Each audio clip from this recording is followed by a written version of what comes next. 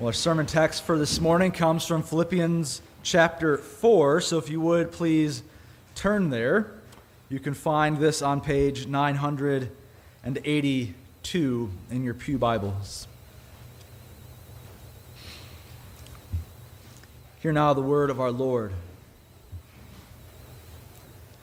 Therefore, my brothers, whom I love and long for, my joy and crown, stand firm thus in the Lord, my beloved.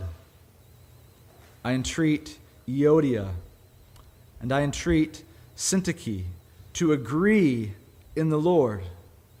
Yes, I ask you also, true companion, help these women who have labored side by side with me in the gospel together with Clement and the rest of my fellow workers, whose names are in the book of life. Standing firm, as Paul describes throughout the book of Philippians, is a call to church unity, to standing together in the gospel. And this call to church unity is an essential consequence of believing the gospel message. That to say that we are Christians saved by grace unto God the Father necessarily requires an outflowing of unity and harmony together within the church. This is one of the main themes, the main points of the book of Philippians. From Paul's opening prayer until here in chapter 4, he has been singing the song of joy in the Lord, and that joy resulting in the oneness of the saints. So as we begin in this text this morning, let me just offer a disclosure. Pastor Jonathan did not ask me to preach this text. I do not know hardly any of you, any relational dynamics in this church. So there is no subtext in this text this morning, right? So if you hear this message of gospel reconciliation and you feel a conviction, just know that is a word from the Lord, not your pastor paying me to prod you guys. Okay, so get that out of the way. But here we do see from Paul, as he entreats these dear sisters, that there is a necessary unity that comes from believing the gospel. And I'm simply bringing this text to us this morning because I recently preached it at Good Shepherd. People thought it wasn't half bad, and it wasn't 45 minutes long. So I figured you guys would appreciate that. So again, here we come to chapter 4. Paul is wrapping up 3+ chapters of calls towards unity, to standing firm together in Christ. And he ends this discussion of unity by addressing these two women specifically, Euodia and Syntyche. And it's worth us asking for a moment if this constant repetition throughout the book of Philippians isn't itself meant to teach us something. Even before we hear about these two sisters, if we're meant to learn about the importance of unity from Paul spending so much time commanding the church to pursue it.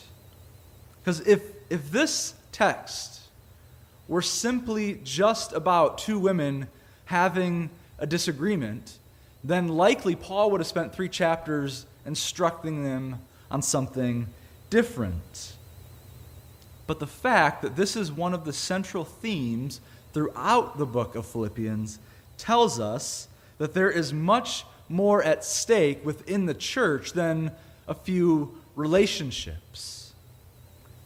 You see, the disunity that is so prevalent within the Philippian church is actually having a detrimental effect upon the church. a detrimental effect upon the church's mission, upon the church's peace with one another, and a detrimental effect upon the church's testimony of what it proclaims Jesus has truly done for them. This is much more than two people who need to get along. There are vast implications for how the church lives together in community.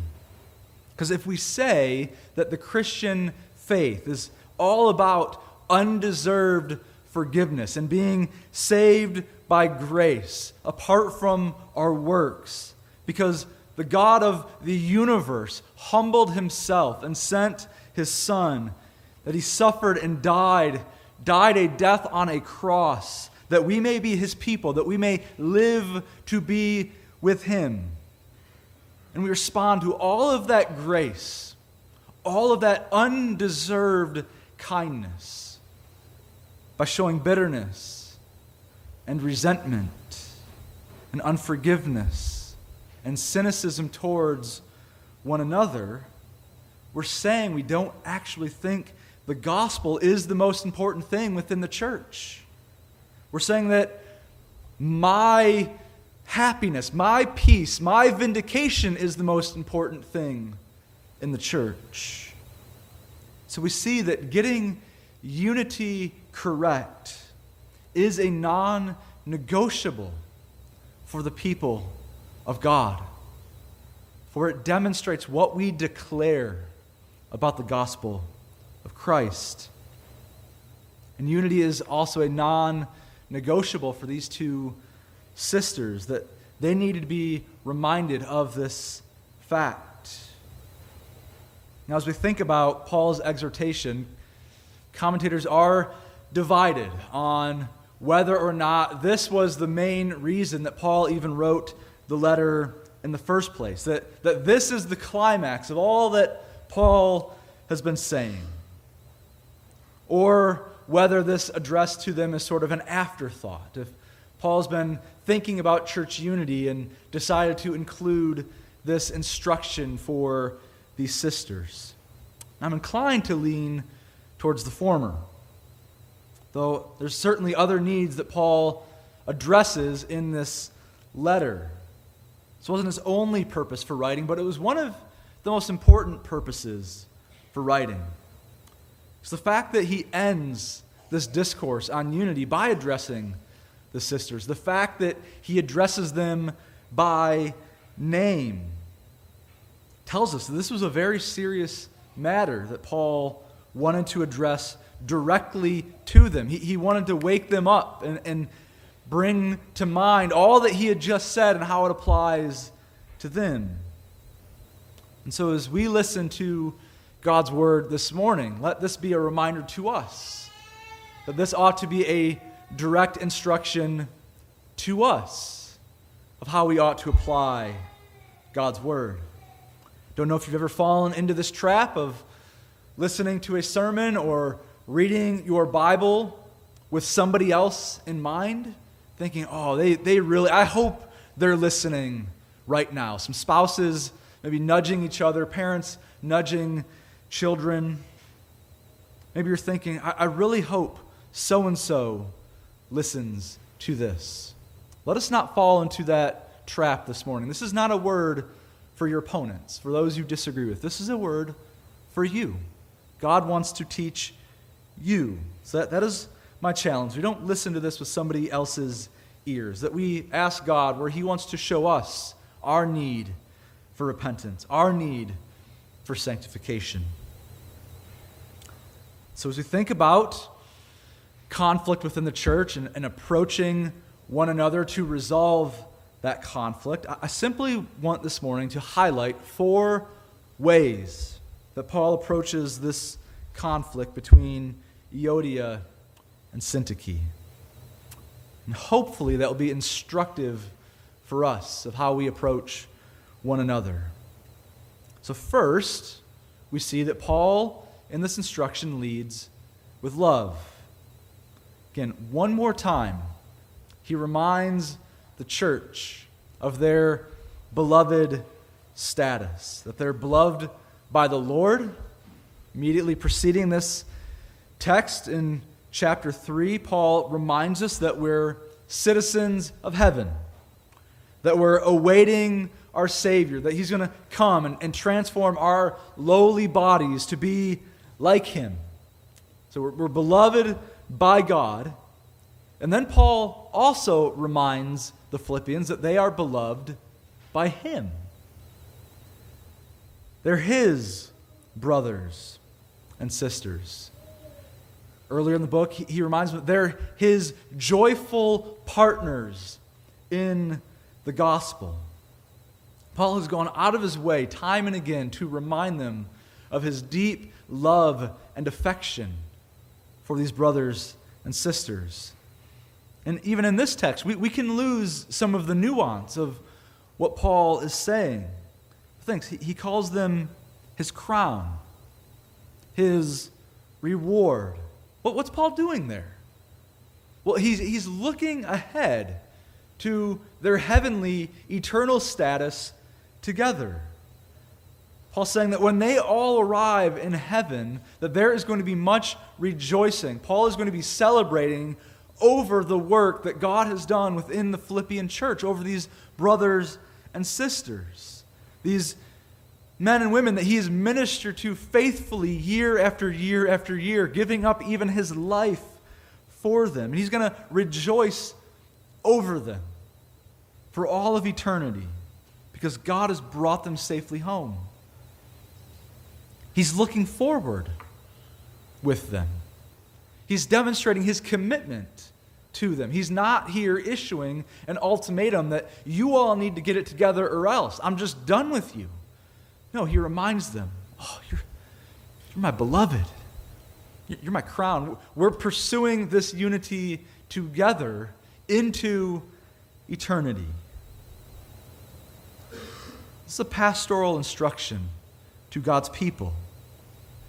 He's not going to turn his back on them, even in the difficult situations. And as we think of Paul's demonstration of love and commitment to the Philippians, it'd be good for us to remember how much better it would serve us if we entered into hard conversations with the same expression of commitment, the same expression of love, reminding those whom we are dealing with that they are still our beloved. They're still God's beloved. There is no cutting people off within the church. That person across the church from you that sort of raises your hackles, that kind of just rubs you the wrong way. There's no ghosting them. There's no cutting them off. That person is somebody that you are going to be worshiping with before the throne of God for all of eternity. That ought to bring some perspective in how we think about unity with one another. You're going to stand side by side with them one day. All we brought to light, worshiping with them. That ought to change the way we begin to think about them, our commitment to them. So we need to bring that truth to mind for our own sake, to change the way we think about one another. We also need to bring this truth of others being beloved for their sake. So you bring hard words to remind your brothers and sisters that you're for them, that you love them, that you're committed to them. How much more does that lower their defenses when they don't think you're just trying to manipulate them or just get one over upon them, that you're for them? To think that as we walk through these conflicts, that we're pursuing reconciliation because our heart is bound to one another. Reminded of the words of Proverbs 27:5, that faithful are the wounds of a friend, and profuse are the kisses of an enemy. Yeah, sometimes friends got to bring a hard word. But we trust in Christ. Those hard words, those wounds, they're meant to heal. So as you begin those hard conversations, remind us that we lead them with love. Second, we let others in. It's tempting in an argument to do one of two things. One, we just retreat to our corners, we put up walls, we don't talk to people, we just kind of ice them out, and we just kind of ignore what's going on, stuff everything in until either we explode in anger or we just completely cut people out of our lives altogether. That's one response that we sometimes take. We just, all right, I'm just going to ignore you, you ignore me, we'll go our separate ways. The second way that we sometimes handle conflict is that we go and tell everybody we can find about what's happening. Share every juicy detail, hoping to get people onto your side so they'll see it your way, so that they'll agree with you and kind of say, oh, I can't believe they did that to you. And we're just trying to have more people on our side than on the other side so we can win the argument. We're building a case within the church. And if anybody tries to push back on that argument, anybody tries to say, I don't think that's quite what happened, I don't think you're seeing things clearly, then we kind of push them away. I can't believe you're on their side and you're with them and you betrayed me and you stabbed me in the back. But could it be that third party, that person who is maybe trying to push back a little bit, that they might have a little more objectivity in this matter, that their perception of things is maybe a little less clouded by emotion, less clouded by the hurt and pain that you feel? Doesn't mean that hurt and pain is wrong or that you shouldn't feel it, that there's real sins that are committed. But so often that hurt and pain clouds our perception of things. And those other people who want to speak into our lives, they might actually have a better sense of reality than we do. That our version of the story might not be the most accurate version of the story. Again, another proverb, Proverb 18:17. But the one who states his case first seems right until the other comes and examines him. How often do we think we're right? How could you think I'm wrong? Let others in to help you see things more clearly. And we see here that Paul himself is entering into the fray of this disagreement with this pastoral exhortation, with a reminder to these dear sisters. He's also urging this true companion to enter into this disagreement. Now, we don't know who this companion is. We know that it was somebody that the Philippians would have known, that they understood who Paul was talking to, is likely somebody who was in Philippi, who had spent many years there ministering alongside of Paul. Some commentators think it might be Luke. But it doesn't matter, that their identity would have been easily distinguishable to the Philippian church. And so Paul, knowing that this is a faithful brother, urges him to step in, to help with this disagreement. And I think that Paul wants Euodia and Syntyche to know that he wants him to step in. He doesn't want them to be offended that this faithful companion is sticking his nose where it doesn't belong. Again, how often do we treat others like that when they want to help? Paul wants to remind these sisters that he has their good in view by asking this faithful companion to enter in. It's a good word to us. We're entrenched in conflict and disagreement. We just can't quite seem to reconcile. That we need to let people in to help heal those broken relationships. We don't push people away when we're all striving towards the unity that we agree is so important within the church. It's also a good reminder that sometimes us as bystanders, that we do need to enter into the fray. Again, this is not every time and not a call for us to all become gossips and busybodies and getting into every little disagreement in the life of the church. But sometimes disagreements become so entrenched, people become so stuck in their views that we do need to enter into those conflicts to bring the gospel of reconciliation to bear upon our brothers and sisters. But too often we sometimes see that need and sit on the sidelines, oftentimes because we're afraid. What if I make things worse? What if I don't know what to say or how to navigate this? What if somebody ends up feeling offended and now my relationship with them is in jeopardy? But we need to remember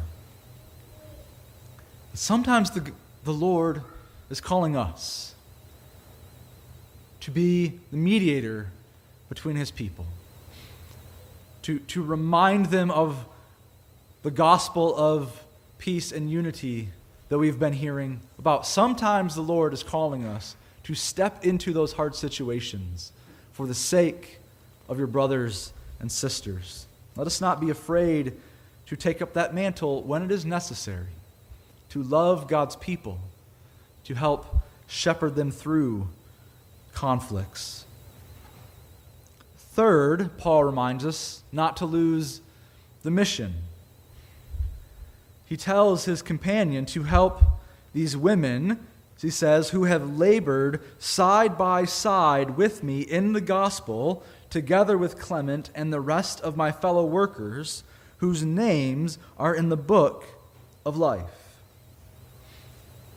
Think about this for a moment. Why does Paul include that little biographical sketch of these two women? Certainly, all of the Philippian church would have known that about these women.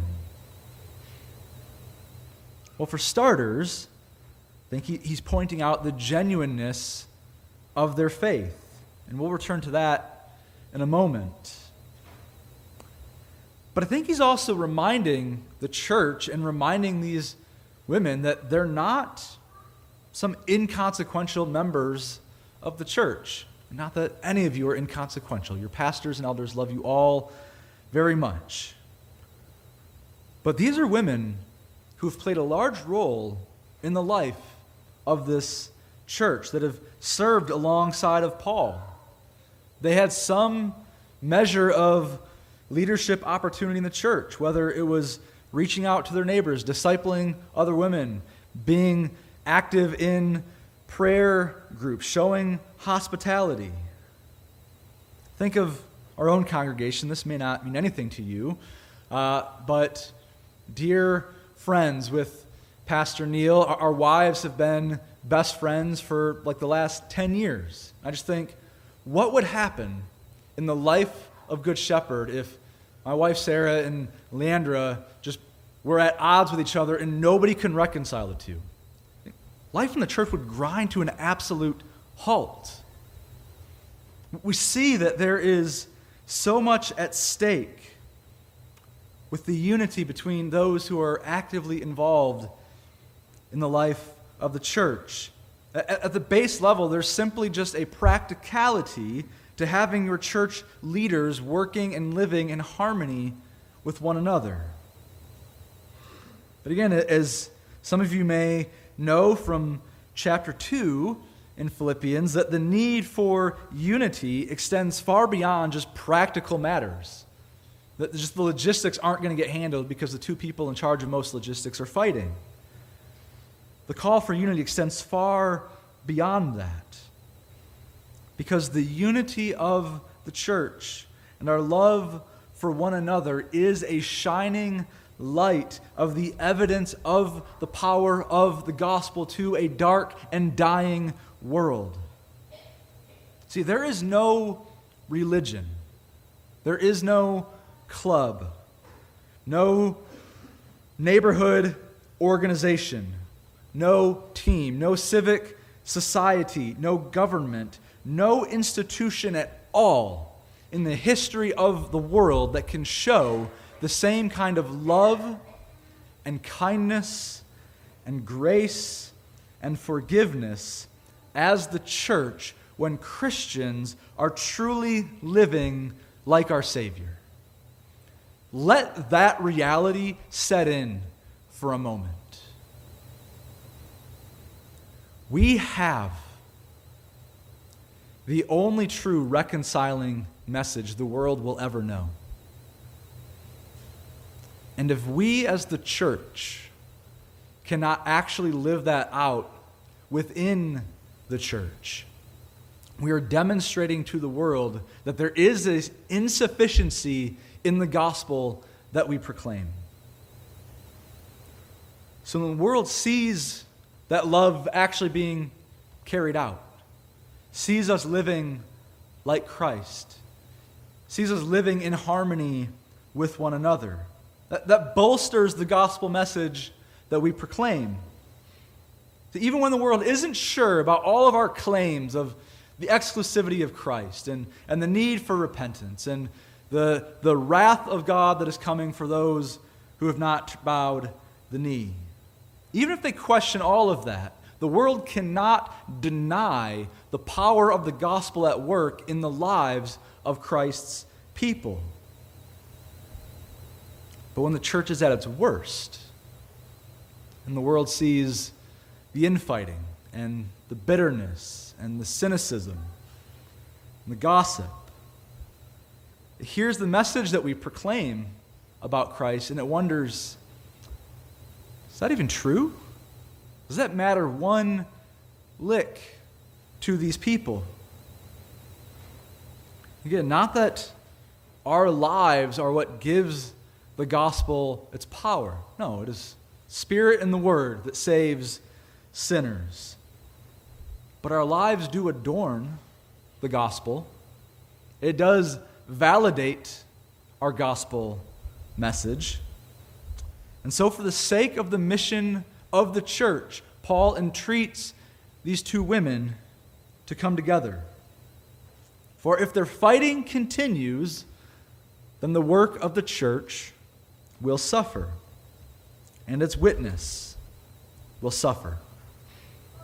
So he urges them not to forget the mission. Lastly, we see that Paul calls them to agree in the Lord, or to have the same mindset in the Lord. And I think this is really the whole of the matter. If you were sleeping for those last 3 points, shame on you, but okay. Wake up. This is where the rubber meets the road. All the help that these women need, all of it is given in this reminder of whose they are in the Lord. So we must remember all that we have in Christ. We remember the way that He calls us to live. Again, we just saw that Paul reminds these dear sisters that their names are written in the book of life. What a promise that is to them, reminding them of all that is true of them in Jesus. That they're receiving all the inheritance of heaven, that nothing can spoil that reward. I think if that is true, how much more free are we to endure a little discomfort here on earth? To be able to endure a slight disagreement when we have all of that waiting for us. So often, we as Christians believe the lie that this is all we get. This is the best it's going to be. So we need to fight like crazy to protect our comfort here on earth. Anybody threatens that comfort, then we're going toe-to-toe with them. We're not going to let them infringe upon our kingdom here on earth. What we need as God's people are better joys, are better comforts that can't be robbed by those we disagree with. We must remember that we are in the Lord and all of the rewards that come with that. We also must remember that our opponents are just as much in Christ as we are. They are just as much children of God as we are. They're God's beloved children that He is jealous to protect and care for as well. They have been bought by the blood of Christ. They too have been forgiven. They no longer stand condemned by God. And how often do we forget that reality when we have been wronged? Someone sins against us, we immediately believe that salvation is by works. And that person who wronged us, well, they need to pay.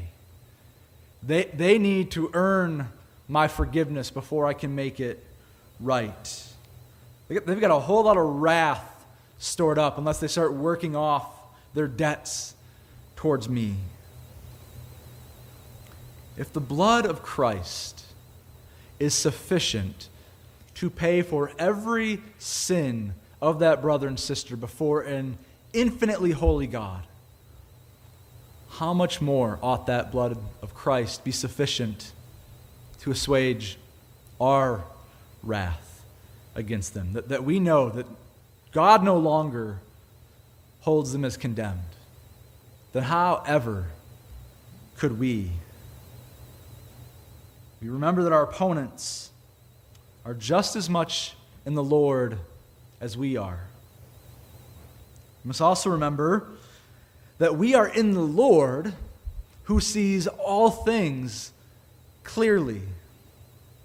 So there's no room for exaggeration, no room for deceit, for spinning a story to meet our ends.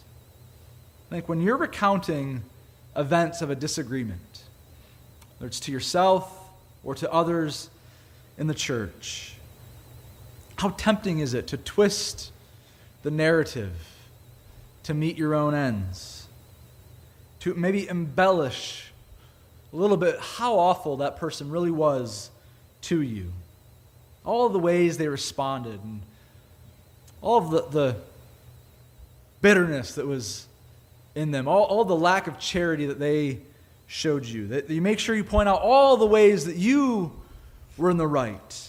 You forget to leave out the ways that maybe you might have contributed to that argument. Maybe you leave out all the ways the other person has tried to make amends and to make things up to you. The ways they've tried to pursue peace. Now imagine the way you tell that story to others, the way you tell that story to yourself. Imagine telling that story to the Lord in prayer. Could you give that same recounting in good faith?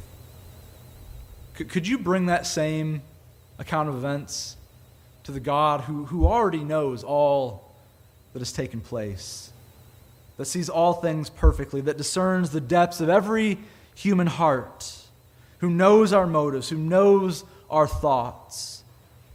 Would you approach God the same way that you approach others in the church? See, it can be a humbling thing to bring these arguments before the Lord, because there's no pretense. There's no spinning the truth. There is only truth. There's no hiding. You have to be completely honest, completely transparent.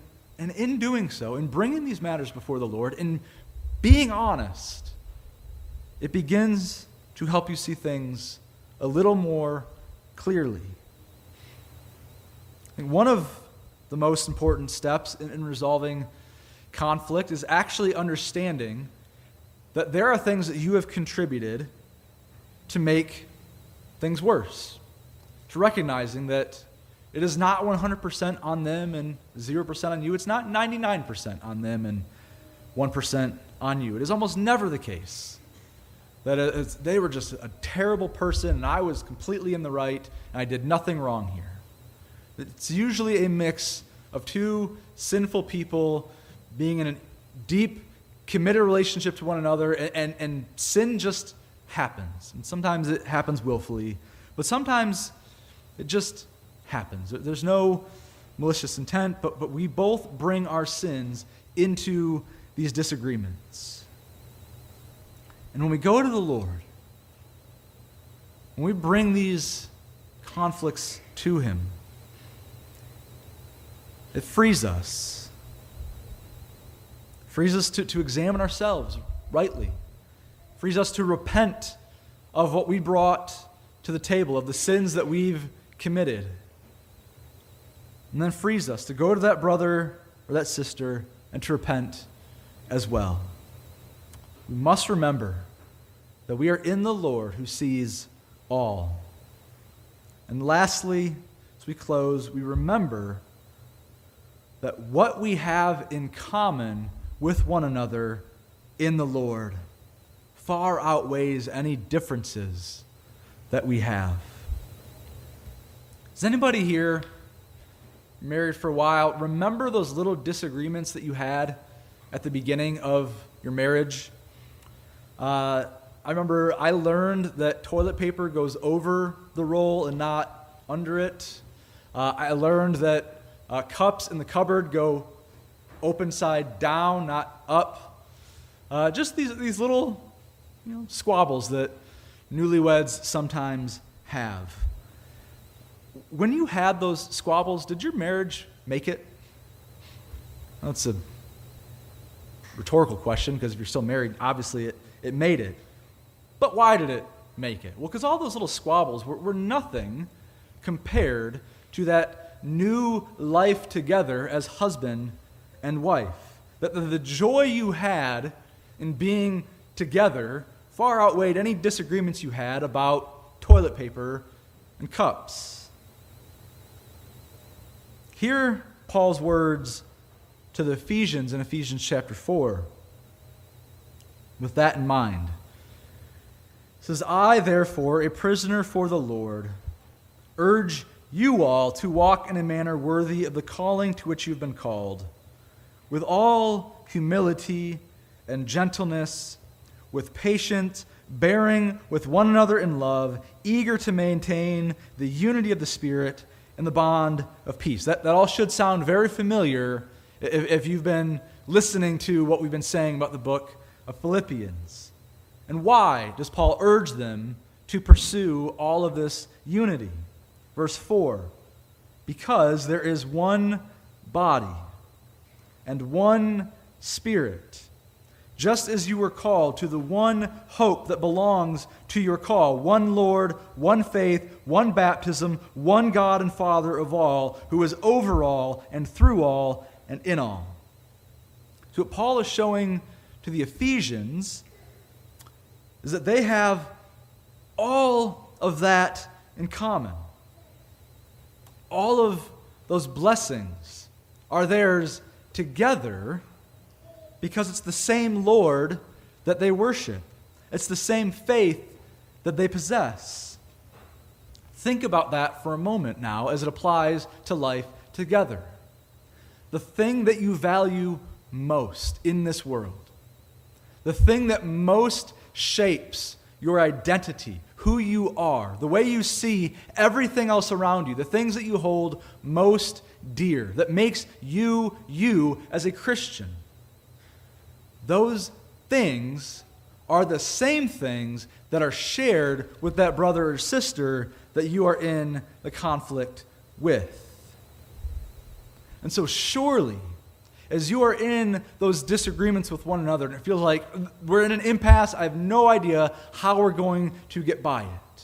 Surely, in those moments, we are able to grab hold of those commonalities together, what we hold most dear in the gospel.